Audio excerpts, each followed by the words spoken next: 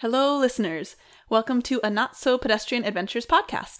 Once a year, there's a free day of dance in Austin. This year, there were over 100 free classes offered. Today, we have a special guest joining us to tell us what he thought about the free cha-cha class that we took at Austin Uptown Dance during Free Day of Dance.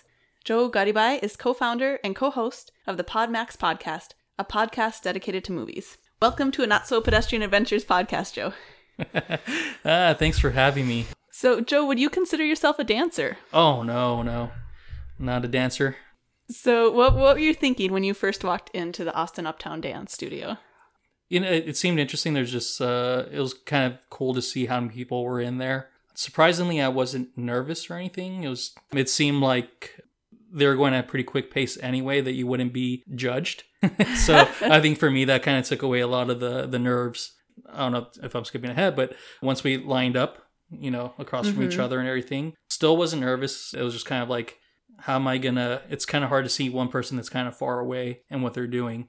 That's true. So it was kind of like, oh, well, you know, if I'm going through this, then other people are too. So I kind of calmed down a bit. Oh, very good. Yeah. I was just going to mention that the space in Austin Uptown Dance was really large. It's in the same complex as I reviewed earlier, which was the Lâché movement, where I did the Lyra dancing. And while we were there were two group lessons going at the same time. So we were in the beginner one, and then on the other side of the wall, there was an advanced class going. So it was a really nice, large place. And I really liked that there were tables and chairs right when we walked in, so we could sit down and look at people, eat some snacks. Yeah, they did offer some snacks and drinks to cool you down after the cha-cha. I mean, some alcohol would have been nice too, but you know.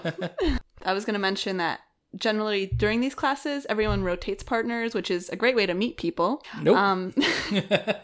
But we also had the option not to rotate partners. I picked that option. You seemed a bit more relaxed when you're like, no rotating. Yeah. If we're going to get a little personal here, I'm very much, once I start learning something, it kind of sticks with me. And I think if I were to rotate with people, especially other people that were learning, then that sticks with me more.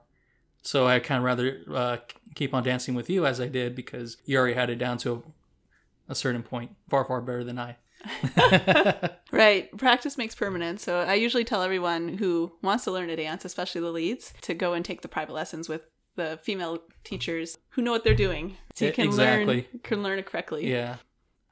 I would recommend Austin Uptown Dance to learn social dancing. I thought the best deal was to sign up for that introductory package we saw at the end. I think it was private lessons, unlimited classes, and social dances on the weekends for an entire month. I think it was maybe about $200 for a couple to take it.